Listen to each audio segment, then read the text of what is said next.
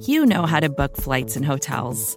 All you're missing is a tool to help you plan that unbelievable travel experience. That's why you need Viator. Book guided tours, excursions, and more in one place. There are over 300,000 travel experiences to choose from, so you can find something for everyone. And Viator offers free cancellation and 24/7 customer support for worry-free travel. Download the Viator app now and use code Viator10 for 10% off your first booking in the app. Find travel experiences for you. Do more with Viator.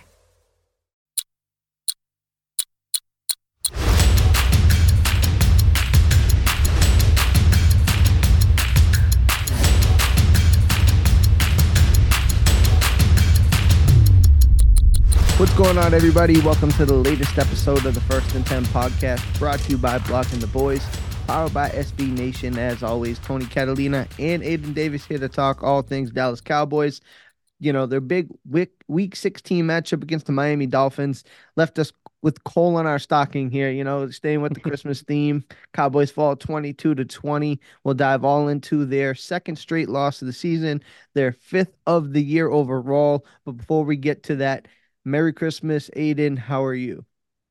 I'm doing well once again, Tony. We're following on a holiday, and this year it's the biggest holiday for Yeah. most people. hmm I wish it could be a little bit happier, man. Absolutely. You know, it's tough. And, you know, a peek behind the curtain, we're recording this late on Christmas Eve. By the time you guys listen, this will be Christmas Day. So if you're opening presents, spend time with your family, and you spend time to listen to us, we appreciate that. Thank you for listening to us every year, all year long. With that being said, let's jump right into the initial thoughts here. The Cowboys lose to the Miami Dolphins.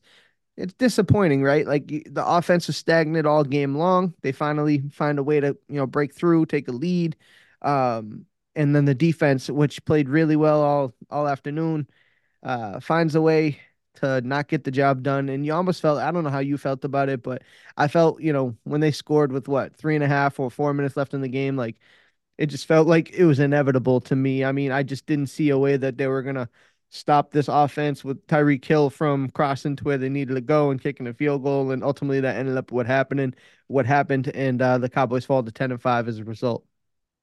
Yeah, it spoiler alert for when we eventually touch on the defense. It just got to the point where the Cowboys had only made the Dolphins punt twice up to that point in the entire game. And so you look at the final score, 22 points. It doesn't look that gaudy, but the issue is the Dolphins were scoring on every possession, and so you're completely right. Once the Dolphins got the ball, I thought either the Dolphins are going to score as time expires to win the game, or the Cowboys are going to get the ball back and have the chance to redeem themselves. They almost got the ball back, given that last third down miss that they had. Man, just disappointing because this loss felt like a combination of both. Like the defense didn't play well enough and the offense didn't play well enough. So combine the two is just like a little bit short from both units. I'm not putting the blame entirely on one squad. It just wasn't good enough from either. Yeah, absolutely. And that's the thing, right? For me, um, we could talk about this game in totality and how it had a lot of meaning to win, but on a personal note, right? Like you wanted the team to bounce back and respond after a tough week again against the Bills last week.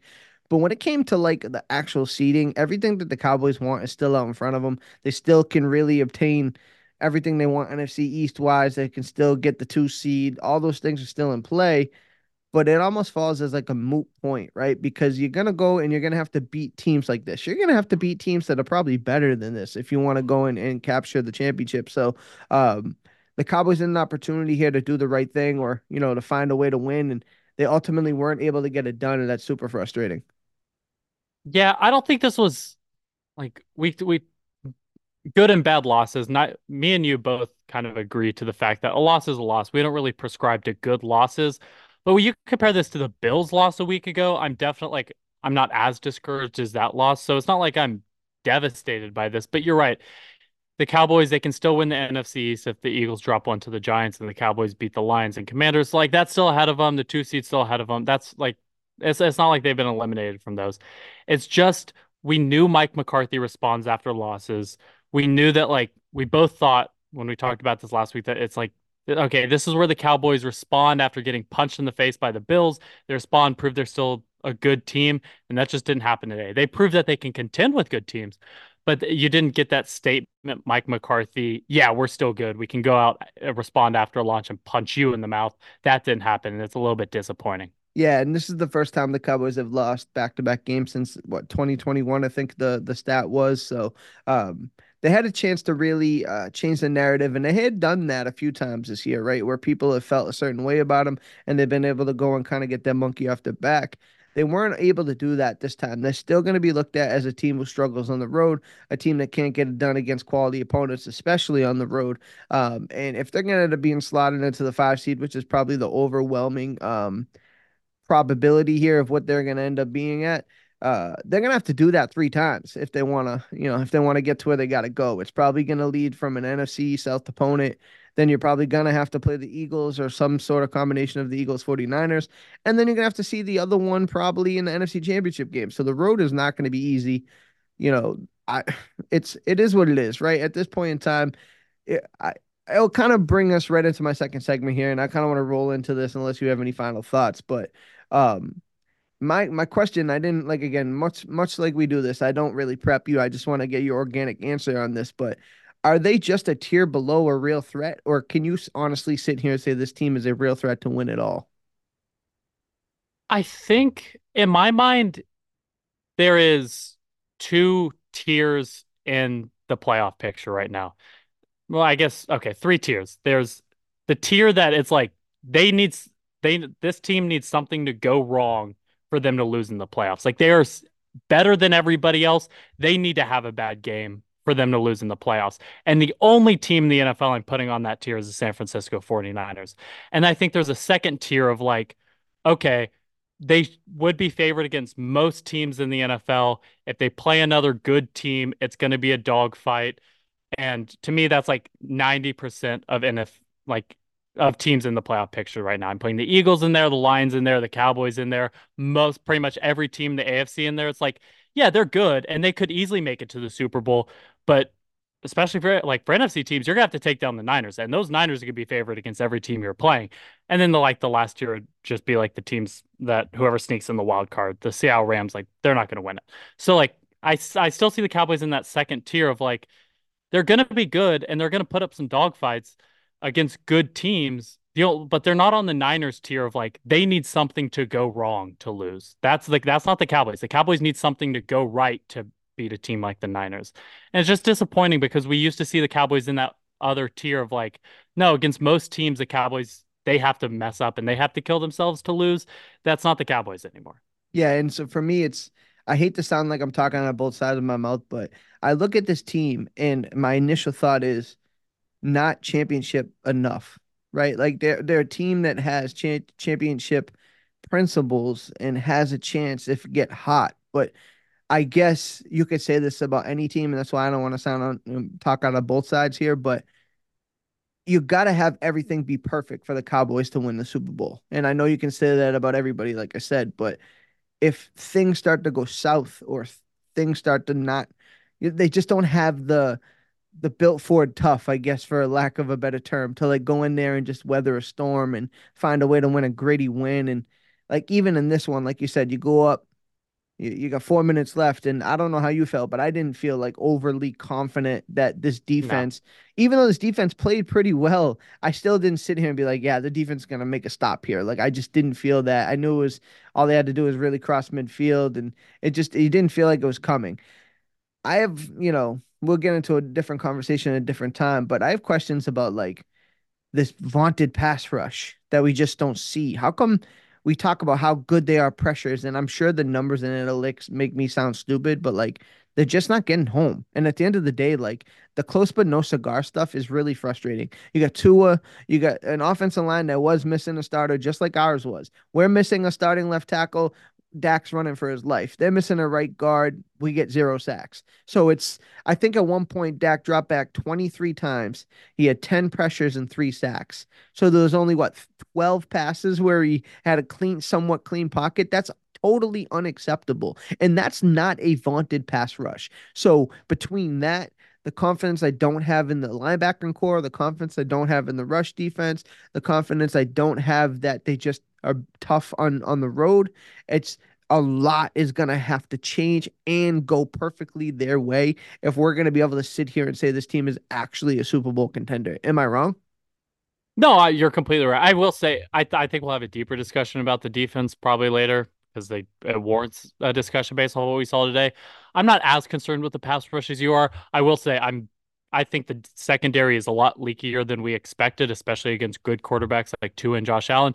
And the run defense is a serious problem. Like we do have to really get worried about this run defense. So I'm worried about the defense. I wouldn't say I'm necessarily worried like in terms of the list of things I'm worried about on defense. Pass rush is still probably at the bottom, but I do agree with you that like if the Cowboys want to make it to the Super Bowl, it's going to have to like dominoes are going to have to fall their way, and it's not just one or two. It is going to have to be a lot of things. But I want to ask you this: outside of the Niners, do you see? Don't you see the Eagles, the Lions, and the Cowboys in that same group of like a lot of dominoes have to fall their way in order to beat the Niners? Because to me, it's like the Niners are the gold standard in the NFC, and everybody else is just picking up scraps, hoping that they have a chance to touch the Niners. Like that's just the way I see it right now. Yeah, no, I think it's fair. It's the 49ers look like they're the team that can like go out there and just dominate and find a way to just be the better team on any given Sunday. I lump the Eagles in there too. Like, right, like they've obviously the last 3 weeks have looked like a shell of themselves, or maybe they are just showing us who they really are. When you know what I mean, when things don't go Yeah. right, they just don't respond. But my thing is, when I look at this Cowboys team, where's the confidence inspired, right? Like where can you draw motivation or, inspiration from that you can feel really confident about this team? Like even what we say about the Eagles and how I feel about them being an inferior team to the Cowboys, like they've been battle tested. They've made it to a Super Bowl. They've come close to winning. They've made it to an NFC championship game. So it's like, yeah, we could sit here and fight with the Eagles fans online, but they've been to places we haven't yet. And I don't want to come in here and be cynical on Christmas and act like, woe's me and I'm a negative Nancy kind of person, but like we're seeing in different ways what we've always seen from this Cowboys team. And that's the part that's super frustrating to me. I don't entirely disagree with you. I will like so are you putting the Eagles in a tier above the Cowboys in the NFC No, playoff picture at this point? I wouldn't put them in a tier above us. I would put us I think it's the 49ers and then the Cowboys Eagles and a significant gap between the two teams, right? I think they've Yeah, I proven that agree. on the field. I would say if I had to sit here and say who inspires more confidence right now, I think it's the Eagles. And that's like a really tough thing to say. And it doesn't mean I think the Eagles are a better football team because I think the Cowboys are a better football team. But the Cowboys' road is gonna be on the road, right? It's gonna be on the road. It's gonna be against good teams, and they don't play well against good teams, and they don't play well on the road. Where am I drawing my motivation or my confidence from right now?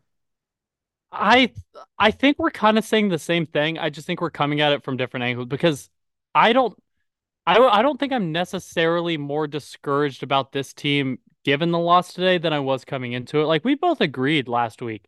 The 49ers are a brutal matchup against the Cowboys with their speed, their explosive weapons. Like that's just not a team that like especially when you throw in Mike McDaniels and his ability to scheme up cool new stuff that like it just doesn't like that's not the Cowboys game. Like Kyle Shanahan, there's a reason Kyle Shanahan continues to beat the Cowboys, and that's because he can out scheme Dan Quinn.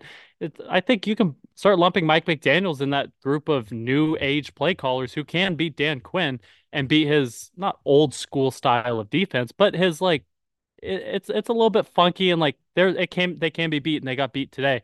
So I just think a lot was working throw in the fact that they were playing on the road. They were already underdogs in this game. You lose off a last second field goal. I don't think I'm that discouraged by the loss today. I'm not happy by it, but I don't think I'm discouraged by it. Are you coming at it from a different place to where you are discouraged by it? I would say yes to answer directly. I'm a little discouraged by the loss because I had said the quote before. I'll say it again. Like I'm tired of the close but no cigar type this team brings, right? Like you're sitting here and I've said this a million times too. Like I don't believe in like moral victories. Like I don't want to sit here and pick at like what I should be, happy about, right? It's ironic because we're about to have a segment where I'm going to ask you about positives to take from the game, but realistically, I'm tired of having that conversation where I want the positive to be the fact that they won and they found a way to overcome it. And that drive by Dak Prescott and Brandon Cooks and that touchdown to take the lead is something to build off of, right? But I sit here again and say, why was I almost certain that they weren't going to get it done, right? Like I almost felt like they had to score quickly just so when the Dolphins do kick the field goal, we can go back and try to win it again. Like that's the gymnastics I was playing in my mind. Um, but I will say, like, yes, there were a lot of actual factors to tell you that this game wasn't magnificently like important to the Cowboys. Like it wasn't like a do or die win, and everything they want, like I said, is still there. But didn't you just want it for the morale? Didn't you just want it for like the feels of like not losing two in a row, beating a quality opponent, somebody on the road? Like there were just so many things that could have been won on a mental, personal level, like a psyche level that we just didn't kind of hit home after this. No, don't. Yeah, I don't want it to get confused. I was livid about the loss. In fact, maybe the Eagles loss. The Eagles loss hurt. I think this loss hurt more than either like any of the when you look at the Cardinals loss, the Hmm. Niners loss, the Bills loss. This lot today loss hurt more than any of those other three games because it wasn't over early. I was like, okay, the Cowboys, they got the lead. They're finally in this. Let's see what the defense and the pass rush can do once they pin their ears back. They have full control too. And now I was incredibly disappointed by the loss today. Or I was incredibly upset by the loss today. However, I just don't think I've changed my view of this team after today. I knew the defense had problems going into today, not huge problems, not glaring problems, but problems that the Dan Quinn needs to address before playoffs. So I knew the defense already had problems. And get, based off what we saw against the Bills last week, we were fully aware that the offense could just completely stall out at times. So Yeah. I don't love seeing it 2 weeks in a row, but I don't know if I'm changing my view or my opinion of this team after today. I will say, but like I said, today's loss is up there with the most upsetting losses of the season. So let me ask you directly then, what is your view of this team? Like where I know you put them a tier below the 49ers, and I believe based on, our conversations and even facial reactions, you think they're better than the Eagles, which I think is a fair assessment. So where do you sit? Are they still a championship caliber team? Are they a team that, are going to break our hearts? Like where you have them at? Yeah, I mean, I just kind of put them in the tier of like if you're comping it to NFL teams, like I'd say like Eagles, Lions. Let's go to like if you want to go to the AFC, this Dolphins team, the Jaguars, teams that like they're not going to be favored to make the playoffs when or to make the Super Bowl. Like when you're filling out your Super Bowl bracket, the Cowboys, the Lions, the Eagles, the Dolphins, the Jaguars, they're not going to be popular picks to win the Super Bowl or even make the Super Bowl. That doesn't mean it can't happen, but they're not going to people aren't going to have confidence that they're going to do it. And so that's the tier that I put the Cowboys in. They absolutely could make the Super Bowl. They absolutely could make the championship, but it is going to take upsets for that to happen. And so that's where I sit with this team, knowing that, yeah, they're if I had money, they're probably going to get bounced by the Niners come January, and that hurts to say, but to me, that's the way that I believe this is going to play out. So yeah, you're kind of in the same boat where I am, where like you think that this team could do it, but all the pieces have to come together. But you could say that about every other team. It just feels like it's a necessity, right? Like you had talked about the 49ers. They have a way to come up out of the rut and find a way to win, right? They have the makeup to not bring their A game and still win football games. If the Cowboys don't fire on all cylinders and do everything exactly right and figure out make sure their tackling's on point, make sure their offense is on point, make sure that they're not hurting themselves with penalties. Without that exact formula, this team cannot win. It's proven that, right? Like I think the only time that we've even had adversity that they've won was the Seattle game where Seattle they couldn't stop Chargers? Chargers, sure, but I think they've turned out to be phonies. You know what I mean? So, True. you fought it out with a phony, which doesn't matter. I'm not here to discredit W's. You know what I mean? But the Seattle game, it's the offense couldn't even have one misstep. So that was a positive thing. But that was when the defense was like, "Oh my God, they're a problem." That's a serious problem. So I think everything you said is fair. Like they're in the hey, they could do it, but we gotta need some dominoes to fall in the right way here. Yeah. I mean, maybe we didn't actually discuss where he sat up, but I just like post week 10-ish, once the 49ers responded from that 3 game skid, that's how I started seeing the Cowboys. Like I've just always seen the Niners on this tier that it is going to take so much to beat them that I don't know if the Cowboys do. And like don't think that's changed over the past 6 weeks. Yeah. All right. So, enough of me being negative Nancy here and saying all the things that are wrong with this team. In this loss, again, Cowboys lost 22-20 to fall to 10-5.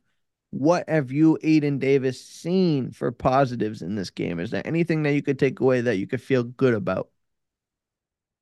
I'm I legitimately have one positive, and I can't, outside of Brandon Aubrey continuing to be perfect on the season, can't think of any other positive outside of this. It's Dak Prescott proving he has the clutch gene, which he has now done Mm, multiple times this season. And I think this is an area of like Dak's always gotten a little bit of criticism for his late game, like he's not able to close out game, which I always thought was completely unwarranted. I always thought Dak fell around the league average in terms of how quote unquote clutch he is. But this season, time and time again, you can look back at the Chargers game, at the Seahawks game, at the first Philadelphia game, which didn't, the Cowboys didn't walk out with the win, but Dak Prescott led them down the field twice to win the game, and I'm it wasn't completely his fault that they melted down the red zone. It was penalties, it was the offensive line. So like Dak Prescott, and then today, Dak Prescott multiple times this season has proved that when the game's on the line, he's going to do everything he needs to give his team a win. It doesn't always happen. He doesn't always get the win, but I can't think of a game this year. I can't. Can you think of a game this year? Yeah, I can't. And I don't think there is. Where we're like, man, we need Dak Prescott to go on a long drive, right? Like, we need this drive. It's getting late in the game. We need a touchdown here. And then Dak Prescott is just like, all right, 3 and out. Sorry, guys. This sucks. Like, even the Eagles game, like, he drove the team down the field. Granted, we didn't score around the red zone, but we both agreed that wasn't entirely his fault.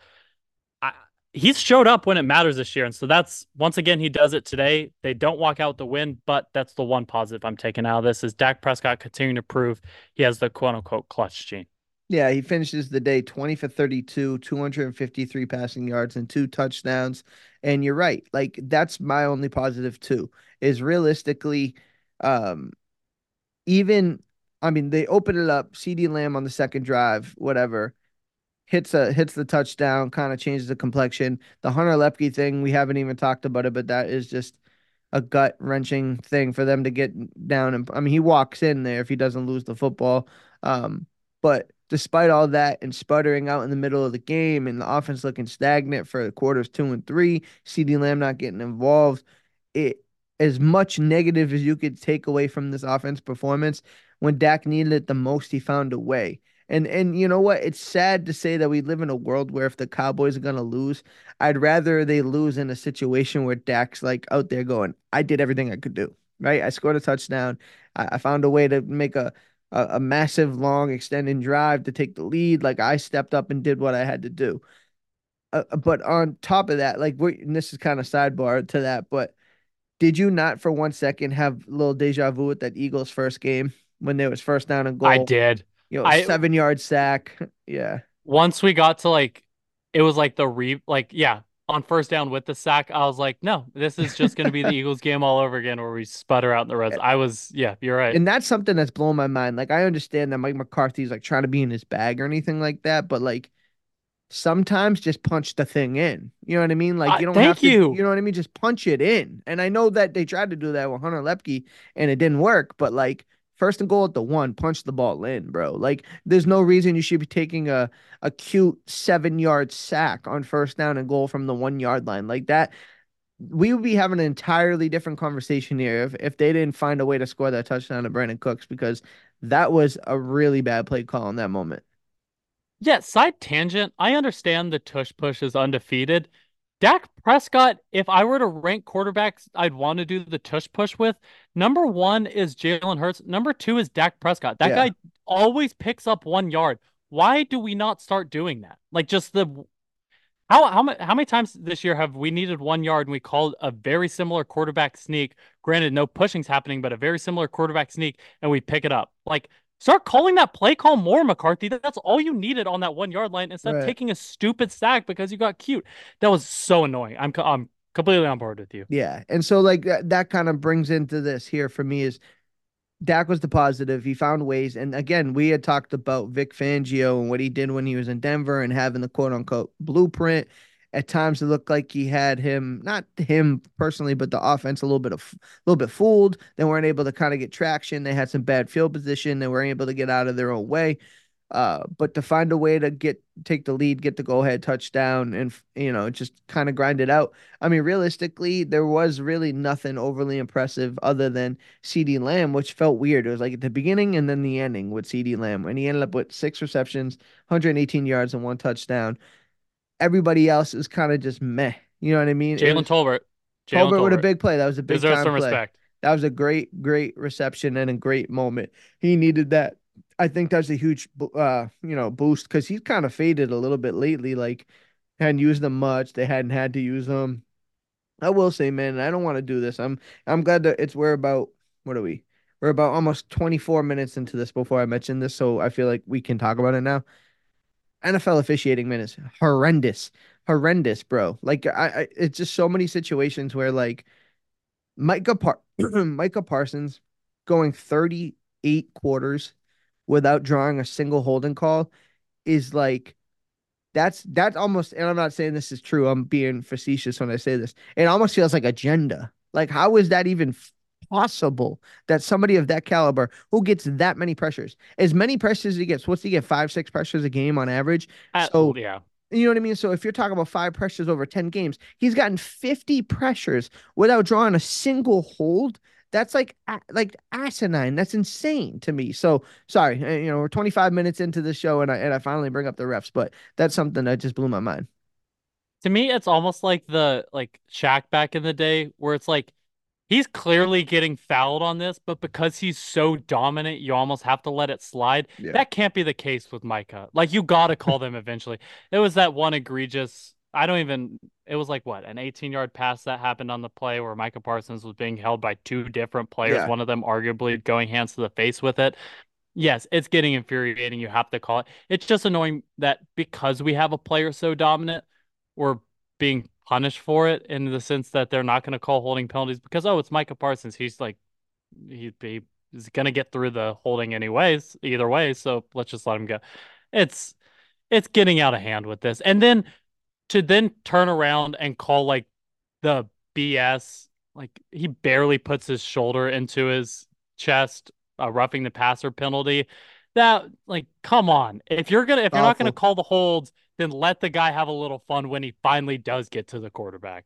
And that was not roughing the passer. Yeah, it was a little bit infuriating. Yeah, it was awful, man. It really was. And I don't want to get on my soapbox too much about it, but I don't think it's a Cowboys problem. I think it's a league-wide problem. There's a serious issue with NFL officials, and I know everybody's like, well, everybody's got to play with it. I think it's honestly, for a lack of a better term, stupid that everybody's got to, you got to go and beat the officials as well. Like, everybody got to do it. Like, no, like, how about just some accountability? How about some acknowledgement that, like, this is poor, this is bad. Like, they're changing games, and it's not a Cowboys problem. Like you said, it's an everybody problem, but you shouldn't have to scheme based on what referees are calling your games and how they're going to call it. And Sean Hockley thinks he's in like Broadway and he's got to do his big, first down. And he acts like the show is about him. Like, the referees and the personalities and it being a part-time gig, it's just super infuriating. So final segment here. We'll wrap it up here, and then we'll, get on to our Christmas days here. But big final 2 games, right? We got one of them against the Washington Commanders at the end of the year, but I want to focus directly more on this Detroit Lions game. This is where it matters, right? Like, if you're talking about another NFC team that you could possibly see in the playoffs, another team that is viewed to be on your tier, some people think you're better than, some people think you're not. They're, sitting here at 11-4, you're 10-5. You got a home game. Jimmy Johnson's getting inducted to the Ring of Honor. You got 2 losses in a row here. How important, Aiden Davis, is this Detroit Lions game coming up next week? Support for this show comes from Sylvan Learning. As a parent, you want your child to have every opportunity. But giving them the tools they need to tackle every challenge, that takes a team.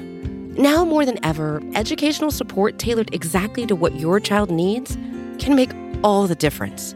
That's why parents have trusted Sylvan Learning for 45 years as the ultimate teammate in their child's educational journey, instilling in them a love for learning and a passion for reaching the next level. And Sylvan's Insight Assessment can identify gaps in learning and areas that could be of concern for your child. It's It's a 360-degree view into your child's learning that you can't find anywhere else and helps ensure that your child didn't miss something in school that might put them at a disadvantage in the future. And right now, it's the best price of the year at $29. Go to sylvan29.com to learn more and get your child's assessment for only $29. That's SYLVAN 29.com.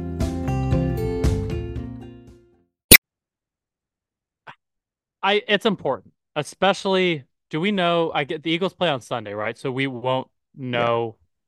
Yeah, I mean, it's important. I don't think, like, if I'm power ranking our most important games of the season, I'm probably putting this around the 3 range. I 4 or For 5 probably. prospectively, with it like 2 or 3 games left, does it become the most Yeah. important game because it's the next Well, one? I Or- mean, yeah, you know what I mean? It's the most, probably, more important than your Commanders game, I guess. But I'm more interested in this game. Like, I need to see the defense too. Like, that's outside. Obviously, I want the Cowboys to win. That's what I'm going to be rooting for first. I'm going to be most interested to see how the defense plays. I know the offense can come alive. Like, they've had some ups and downs this season, but I'm putting my faith into the player that was leading the MVP race for a few weeks there. Like, we have an MVP contending quarterback. You have a good offense, especially when they get Tyron Smith back. Our offense is fine. I'm not going to be too worried about that heading into playoffs. But we've talked about this for the past like 5 weeks on the pod. Ever since that Washington game, man, they've slid. It didn't look good against Buffalo. It didn't look great today. It was bend, don't break-ish, but they were really bending it at times. And if you go out there and lay another defensive then the Seahawks game where you couldn't stop anybody.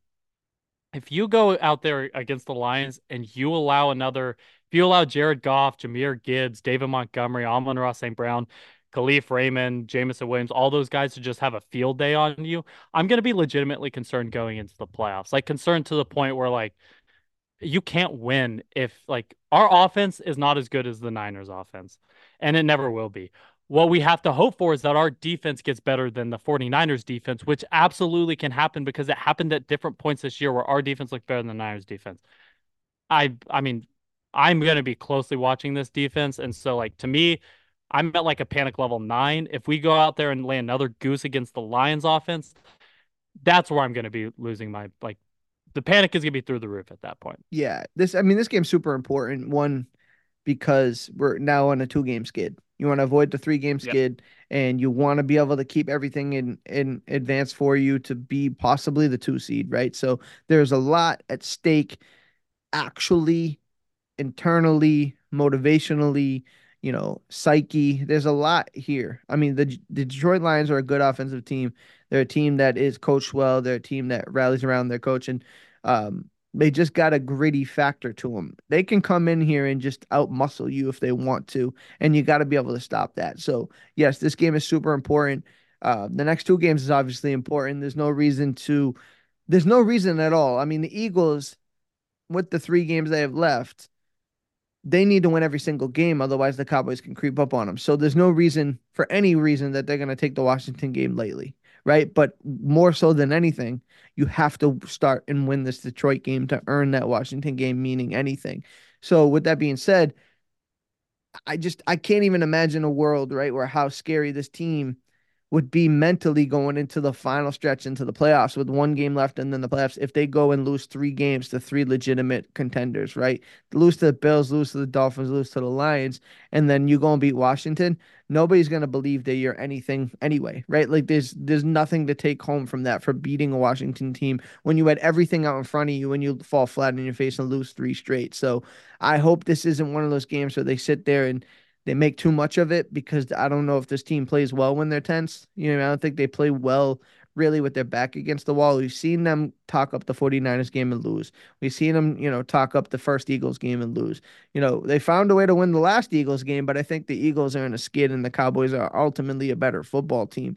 But this game, they have to find a way to make a win, right? Besides all of the nonsense we've talked about, with whether it be officials or bad defense or offense, slow, stagnant starts, they got to find a way to win. And so, yeah, it's cliche to say, but the biggest one is the next one, but the next one happens to just be the biggest one they got. No, you are right. In the fact that entering this Lions game, everything is like quote like it's gonna sound weird, but everything is working in your favor going into this Lions game. They're coming off a loss, which historically is with Mike McCarthy, you're good coming off a loss. You're playing at home, which apparently you're Superman at home and can't be beat. You're playing against a crowd that, like you mentioned, is going to be ready to see Jimmy Johnson get inducted to the Ring of Honor. They're coming off like it's going to be a rowdy crowd that is hungry for a win.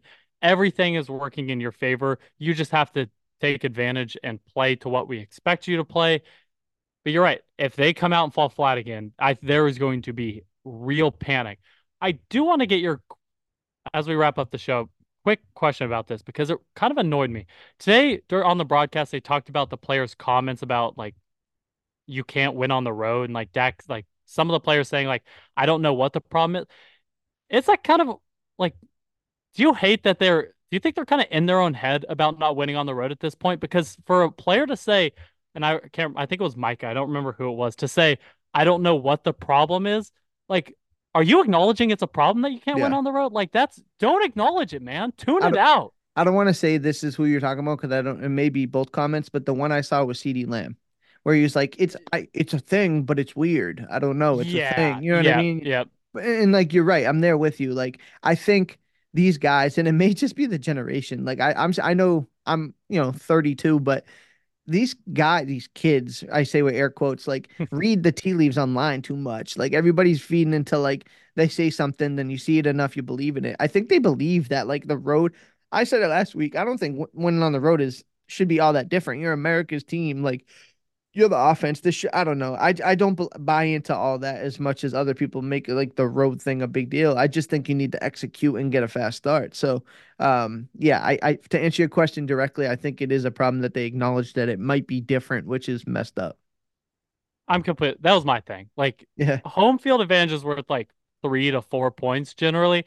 Hmm. Don't act like you can't win on the road. That is horrible for morale. Please Yeah. stop doing that, Cowboys. Absolutely. I totally agree. And before we get out of here, just want to let you guys know that Brandon Laurie of the Writer's Block did a great interview with Trent Sieg, the long snapper for the Dallas Cowboys. That'll be attached at the back end of this podcast here. So when you're done and you hear our voices chiming out, don't tune out just yet. We're gonna have that attached here for you. But last thoughts before we get out of here and kind of do our Christmas thing. I will be at the Cowboys game on December 30th. If you're there, tweet me on Twitter. Maybe we'll see each other. Perfect, man. And you know what? That's a great game. Enjoy it, Jimmy Johnson. You're actually going to be there for history, so that's very cool. I'm jealous of that. But with that being said, Aiden, I hope you have a great Christmas, man. I appreciate doing this with you. This is the year or the time of, thankfulness and being around family and friends. So I appreciate doing this every week with you, man. And I hope you have a great holiday. Appreciate you too, Tony. Love Thank doing you, this with man. you. Absolutely. So with that being said, another episode of the First and 10 podcast brought to you by Blogging the Boys, powered by SB Nation. Catch you guys next week, and hopefully it's the 11th win of the season. Peace.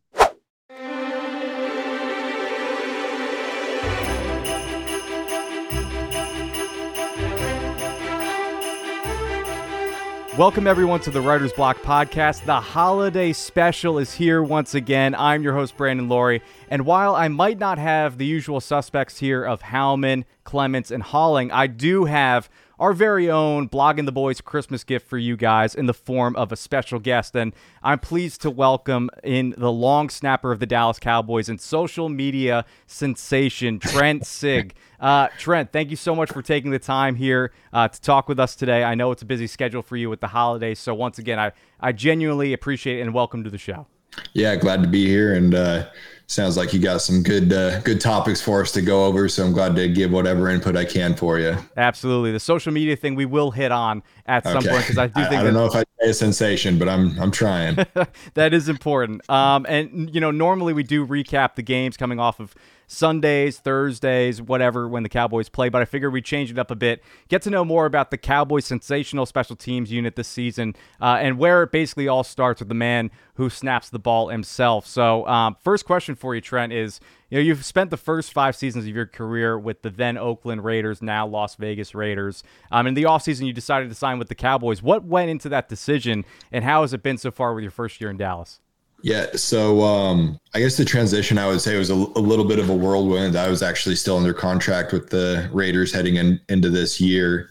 And then after like the first week of free agency went by, or they decided to release me. And funnily enough, I was actually out in Dallas for a bachelor party, or in Fort Worth, I should say, for a bachelor party. So I got released there and then pretty much flew back home that Sunday and found out that Dallas was in the market for a long snapper because Jake McQuaid, the guy here, ended up signing with Detroit right around that time. So timing wise, it all actually worked out great. And so I flew back home on Sunday. We agreed to terms on Monday, got on another flight on Tuesday to come right back to Dallas, signed my contract, and flew back home on Wednesday. So got those frequent flyer miles added up there in that last in that week.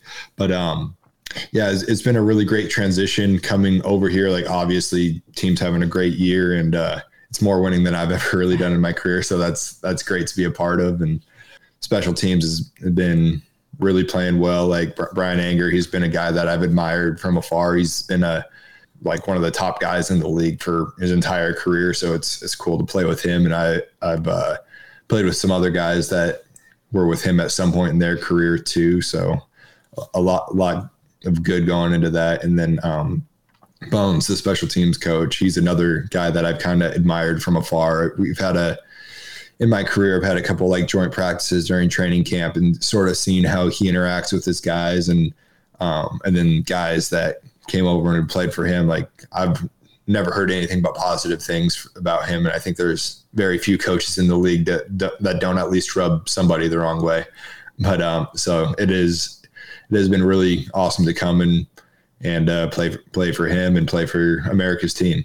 We had Justin March Lillard on earlier in the season, actually last year, to talk about special teams and working with Fossil, what he's heard about him. Like you mentioned, I mean, there's been nothing but great things said about him. I think the one thing people forget is he's very high energy. Seems like he's 100% all the time. Talk about what it is like working with him, because I do think, as you mentioned, he's regarded as one of the best in the business. So I'm sure that you've learned a lot from him in your short time. Yeah, definitely. And like you said about his energy, is like, I think he's very high energy, but he's very authentic about it too. Like, it's not, how like sometimes guys come in and you're like, okay, yeah, like you're forcing it, but like he's just that high energy all the time and super positive, and he just gives out a great vibe. And I think he does a really good job of putting us all in a position to do what we're successful with. And he kind of opens the floor to us, and me specifically. I've appreciated coming in and being treated like a veteran, and him like kind of giving me some, or letting me have some input in how we want to handle certain protections, and just based off of where I've been successful. And he gives me a little bit of, I don't know if I'd say input, but I can make some suggestions as far as rushes for the team that we're coming up against. I do like a little write up on the snappers and kind of try to identify some strengths and weaknesses there, or whatever I see in protection. And he's open to that. So I think just a big thing that he does is his willingness to kind of listen to the guys. And if someone says like, hey, this worked for me, or this really worked for me in practice, he's willing to let the guys go do it and really just let us go play. And he does whatever he can to put us in a good position for our strengths. That's awesome to hear that it's sort of you're relied on to almost be a scout of the other team when it comes to the long snapper, the nuances that might go into it. I know for me, I've come to appreciate the position a lot more than some. I worked with a long snapper a few years ago as he was heading into the NFL draft, hoping to be drafted. His name was Billy Taylor. When I was at Rutgers, I worked with him. He had 58. He tied the school record for 58 games played, and that was during the COVID year. 58. Okay. I was going to say, it sounds like he cheated a couple of games there. Exactly. But I just think that what can be overlooked sometimes is that you guys are relied on to be perfect pretty much day in and day out, game in and game out, whenever you're called upon. So can you give us sort of like the Cliff Notes version of why the position is significant to you and why it continues to be an essential part of the game? I would say, obviously, it's important to me because it's my job. But as far as the game goes, the biggest thing about the long snapper is I feel like I just kind of got to get the ball to Brian, and whether it's punting or kicking, and essentially just stay out of the way. Like, those guys are so good at what they do. And I'd say specialists as a whole are like very finely tuned, finely calibrated. Like, it's the whole practice 1,000 kicks, or practice 1,000 kicks one time, or practice one kick 1,000 times. Like, they've done that specific punt, that specific kick. Like, that technique is so refined, and anything that I can do, or anything that I do that throws them off timing wise, can have an effect on whether that it takes 5 yards off a punt, or just throws off Brandon's timing a little bit, and he ends up having to push it because he had to wait for the ball to get down or something like that. So the biggest part to me is just trying to be consistent for those guys so that they can be consistent and help out the team overall. And I mentioned at the top that your unit, so far, if you're into metrics and everything like that, DVOA, you guys are ranked 7th right now on the season. It's been top 10 since 2020, or 2021, 2022, and then this year. But you guys have a lot of stars. Like, this just isn't usually like household names. Not a lot of people know about the special teams players, but you have yourself, you have Aubrey, you have Anger, and then guys like Turpin, CJ Goodwin when he was healthy, of course now on IR, but then players like Sam Williams have stepped up to be special teams aces. Can you talk about like what it's like to be in that room, on a weekly basis? And do you guys hold yourselves to that standard where you need to be at the top always whenever you're on the field? Yeah, I mean, definitely. The main reason we do it is because we want to be the best, and I do want to give a little shout out to Sam, and just his transition, especially out to gunner, has just been absolutely unreal. Like, he started off pretty much on punt return and kickoff return, and he's kind of transitioned into being like one of the guys on special teams. Like, after CJ went down, we were just and some injuries outside, and JT playing a little bit more on offense, and just a lot of things like that, trying to save some reps. So we decided to give Sam a shot because he is big and he is fast. Like, I had to block him a lot during training camp, so I had to experience it firsthand when he was on punt return. But he is a monster out there, and he's just so big and strong, and just a lot of those guys out there don't know how to deal with someone with that much strength. So he's done an awesome job filling in. And then just as a whole, we found out at one point during a walkthrough that Anger has more years himself than the rest of the punt team combined. Wow. For experience. I can't remember if I was included in that or not. But yeah, just because it's all just like pretty much first and second year guys. I think maybe Sean McEwen, he's a third year guy when he was on there, and so there's a lot of young blood on there, which is awesome to see. And there hasn't really, like as you've said, there hasn't really been a dip in production for all the young guys trying to figure it out and learn the ropes. Like, everyone's been prepared. Of course, there's a few growing pains, but like everyone's stepped up to the challenge, and it's really cool because one of the good things is like we've been really good with a really young team so far, and we're just continue to get better week in and week out, just as guys see more looks and just learn to play the game. Like, a lot of guys don't really play special teams coming in from college, so it is a very, very different game when you get to that level. And I've gotten to know a few young guys over the years where it seems like special teams has become more appreciated because they know that when they make it to the NFL level, that could be how they make or break a roster. And yes, you see, definitely. like the preseason, I know there was a Minnesota player who was highlighted for his effort on special teams, and he ended up making the roster, I think, because of his special teams abilities. So it seems like a lot of these young guys, like you're talking about, even someone like a Wanye Thomas who stepped up, I think he's the personal protector for you guys. Yes. It seems like he's also had a big role on special teams too. Yeah, Wanye has been another guy that's kind of been one of the anchors on special teams. He's on all 4 phases, and I guess 5 count field goal block. But yeah, he's just a guy that Bones can lean on. And I'd say every team I've seen, they always have a guy similar to him that is like, all right, you're our Swiss Army knife. We got you everywhere, and you sort of make the whole thing go.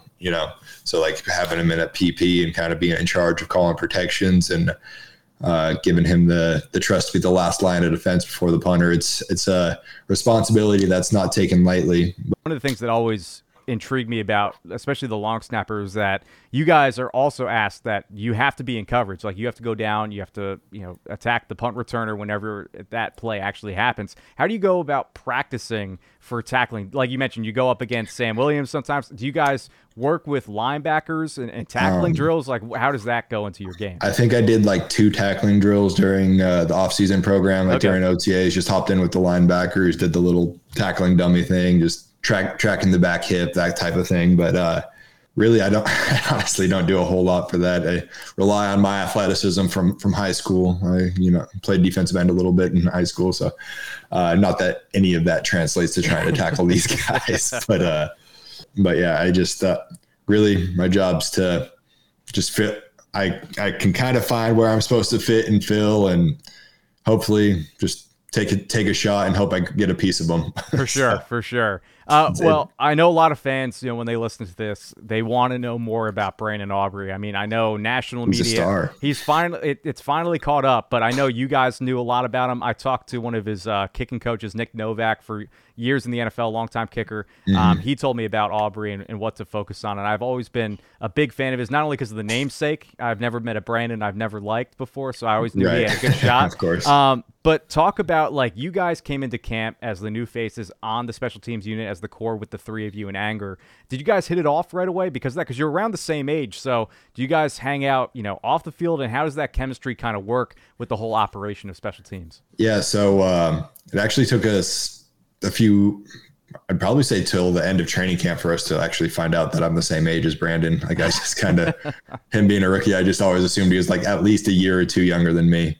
Now that I'm getting old, but yeah, it actually turns out he is like 2 months older than me. So I'm still a young guy in the room. But as far as the transition for him, it's been really awesome to kind of see him grow in his just football knowledge overall. Like, he was a soccer guy. Like, I think he said he played wide receiver in middle school. Like, that was his football experience before joining the USFL. Like, he's just all into soccer. He's a super highly touted recruit, and as most people know, like, he went and played in the MLS, and I think that kind of prepared him for coming in. Like, he came in and he wasn't a rookie that didn't know what was going on. He knew what it was to be a professional athlete. He knows what it is, knows the work that it takes, and I think that was kind of nice to come in, and he wasn't like a rookie, like, oh God, we're gonna have to teach him everything, and just even how to like go about his work day. So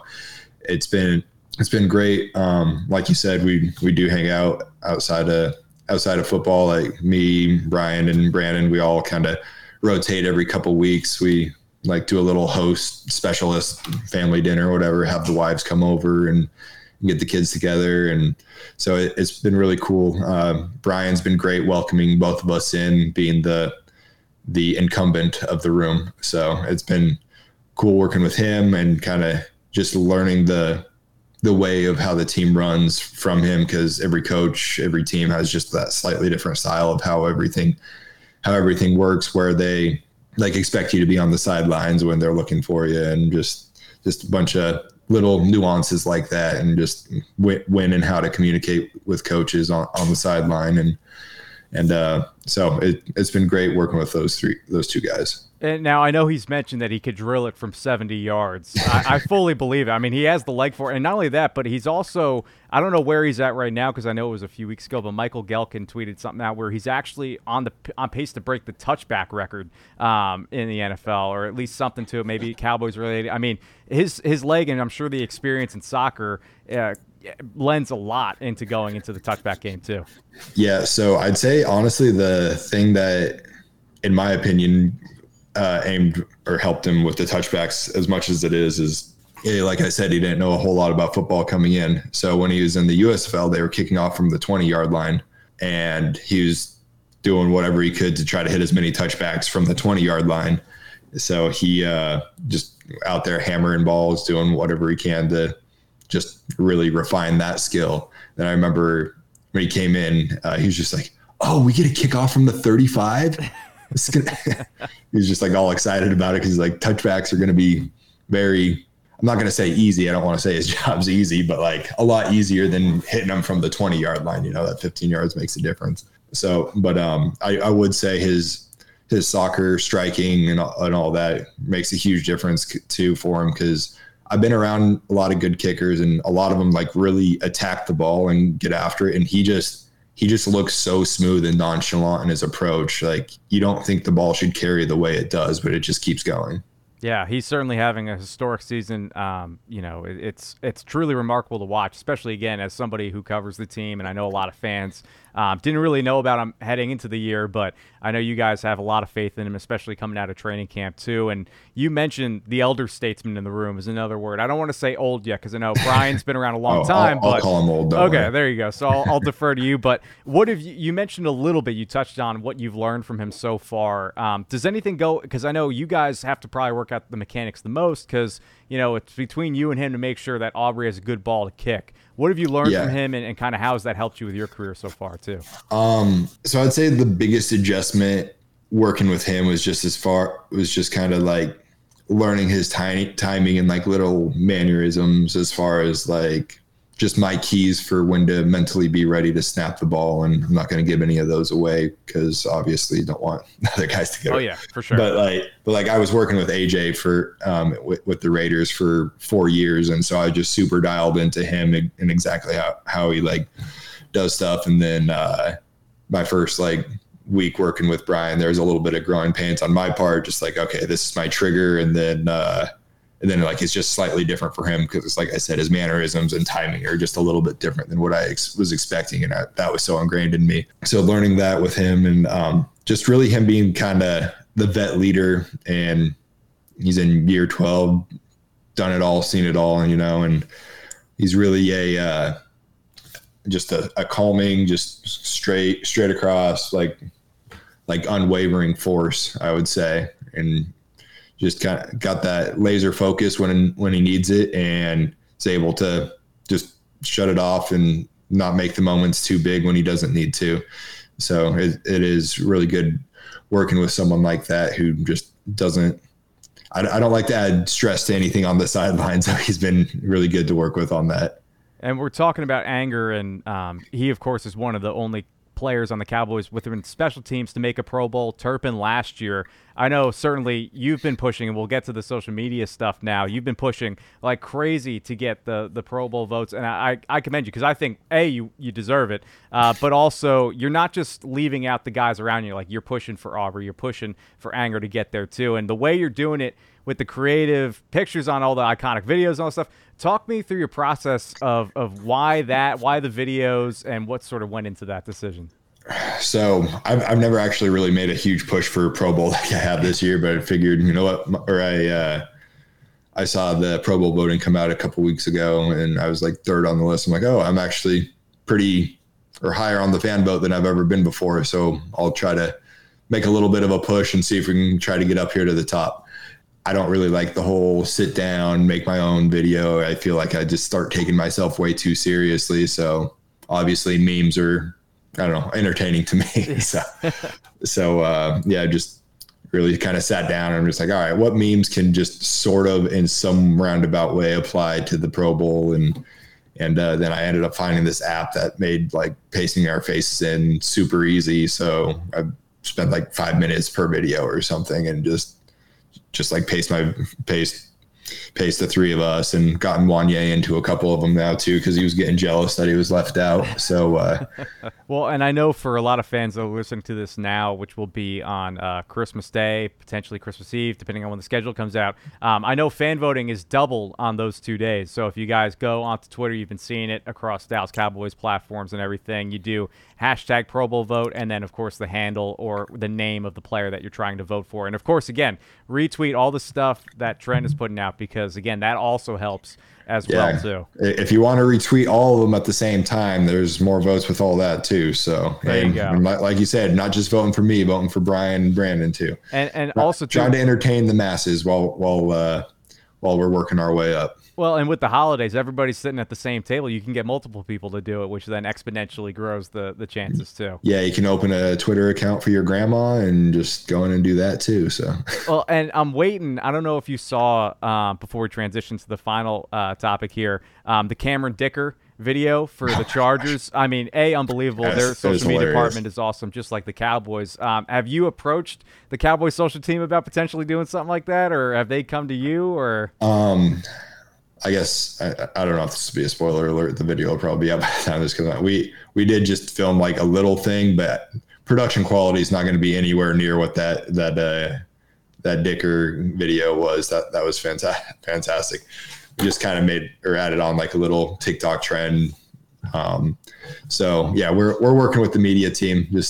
I think I started hitting it a little late without talking to them beforehand. So we ended up having like 3 days to come up with something rather than really working on it for a while. Watching that Dicker video, I actually sent it to Brian and Brandon like right when I saw it. And I'm just like, wow, this is absolutely incredible. They knocked this out of the park. And then they started bagging on me a little bit and like making fun. So like, your videos don't stand a chance to this trend. So, but yeah, no, it is something that he's done a great job. He deserves some votes too. And luckily he's AFC and I don't have to try to compete with that. There you go. Exactly. And the last thing I want to touch on too is also, with the holidays around the corner, season of giving, there's something that's also near and dear to your heart. It was your My Cause, My Cleats for the 2023 season. Talk about that and the foundation that you were promoting and where people can kind of find more information about this too.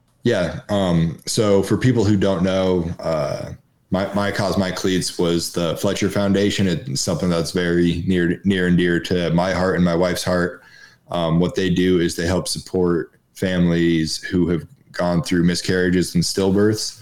And my wife and I went through 2 miscarriages before we were finally blessed with our son. And it was a very, very difficult time in our lives. And just overall one of the hardest things that we've really had to deal with as a couple since we've been married. And just there's a lot of emotional struggles through all of that. And the thing that really pushed us towards it was we were sitting there and going through everything, and then emergency room bill after emergency room bill like keeps coming in, and thankfully we're in a position where we can handle that. But we were just thinking like every time we were in a good headspace and we'd get a video or get a bill coming in and just kind of remind us of everything, and then you're thinking about, well, what about people who can't afford all these bills? Like, so we were thinking about starting our own foundation, and then we were like, well, we should probably try to find another foundation that has a lot of the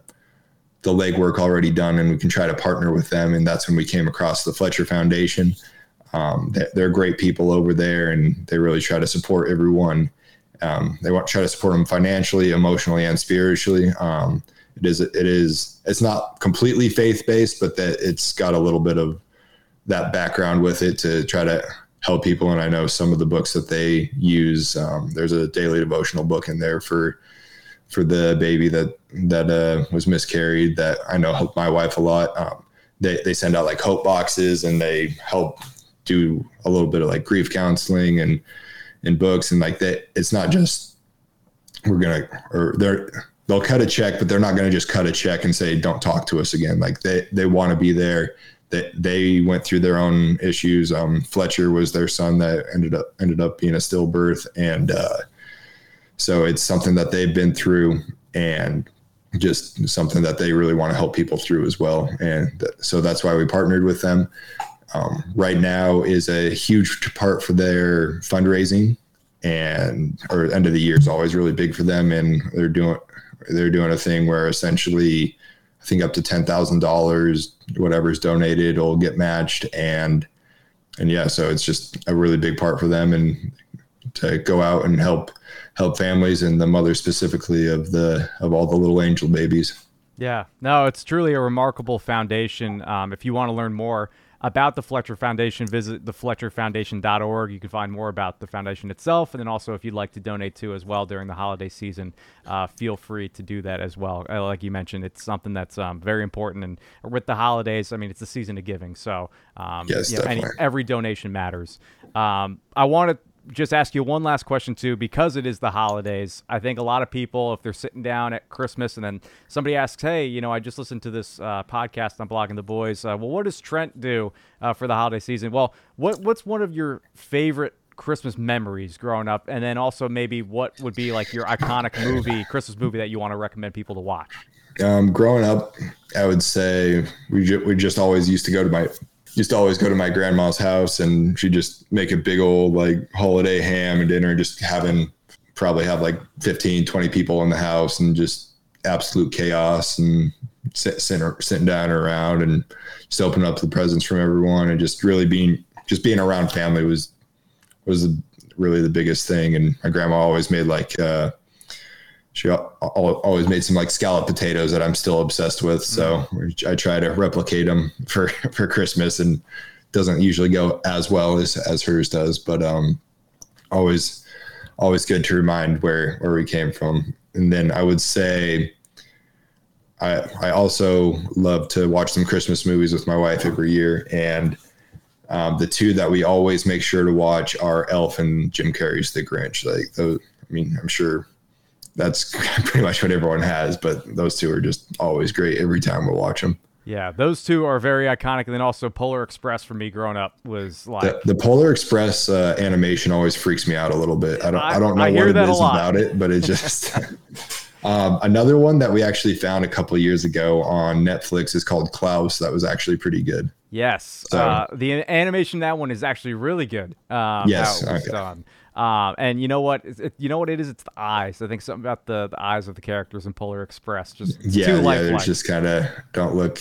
Yeah, and they just don't match everything. And then Hallmark movies. Where do you stand on Hallmark movies? Is that a regular rotation or? Yeah, I try to avoid them. Okay. Hey. Yeah, 30 seconds in, you know exactly what's going to happen. Oh yeah. Woman falls in love from a guy out of state, and the rest is history. They love. Yeah, exactly. Oh, they for some reason have to go over and see them, and like, oh, they found out work isn't everything. Yeah, you know? It sounds like a tagline for everyone that I hear. Well, again, thank you, Trent, for hopping on the Writer's Block holiday special. And like I said, when this airs for everybody out there, you might be enjoying your Christmas dinner, getting ready for Christmas, traveling with your family. So Merry Christmas to all of you from all of us at Blogging the Boys. And actually something that we always do, Trent, to close the podcast is we always say, Go Cowboys. So in the honor of Christmas, the spirit of Christmas, give us one big Go Cowboys from everybody. Go Cowboys!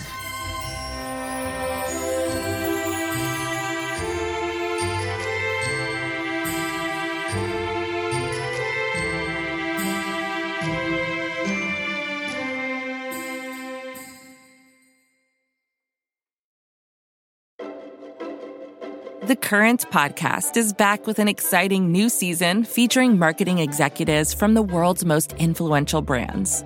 Tune in to hear what's driving conversation in the fast-moving world of digital advertising with unique insights from brands as diverse as Hilton, Instacart, Moderna, Major League Soccer, and more.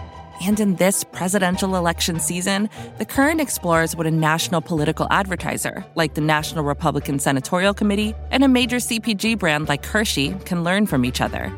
Listen in and subscribe to The Current at thecurrent.com or wherever you get your podcasts. First thing in the morning, as soon as you wake up, the to-do list starts. Does the car need gas? Hopefully those leftovers are still good. Why did I get CC'd on Call Mom? No. You can't escape the to-do list, but you can make the most of your me time with a relaxing shower using Method Hair Care products. Try Pure Peace Volumizing, Simply Nourish Moisturizing, or Daily Zen Shampoo and Conditioner for daily use. All formulated with long-lasting fragrances and are safe for color-treated hair.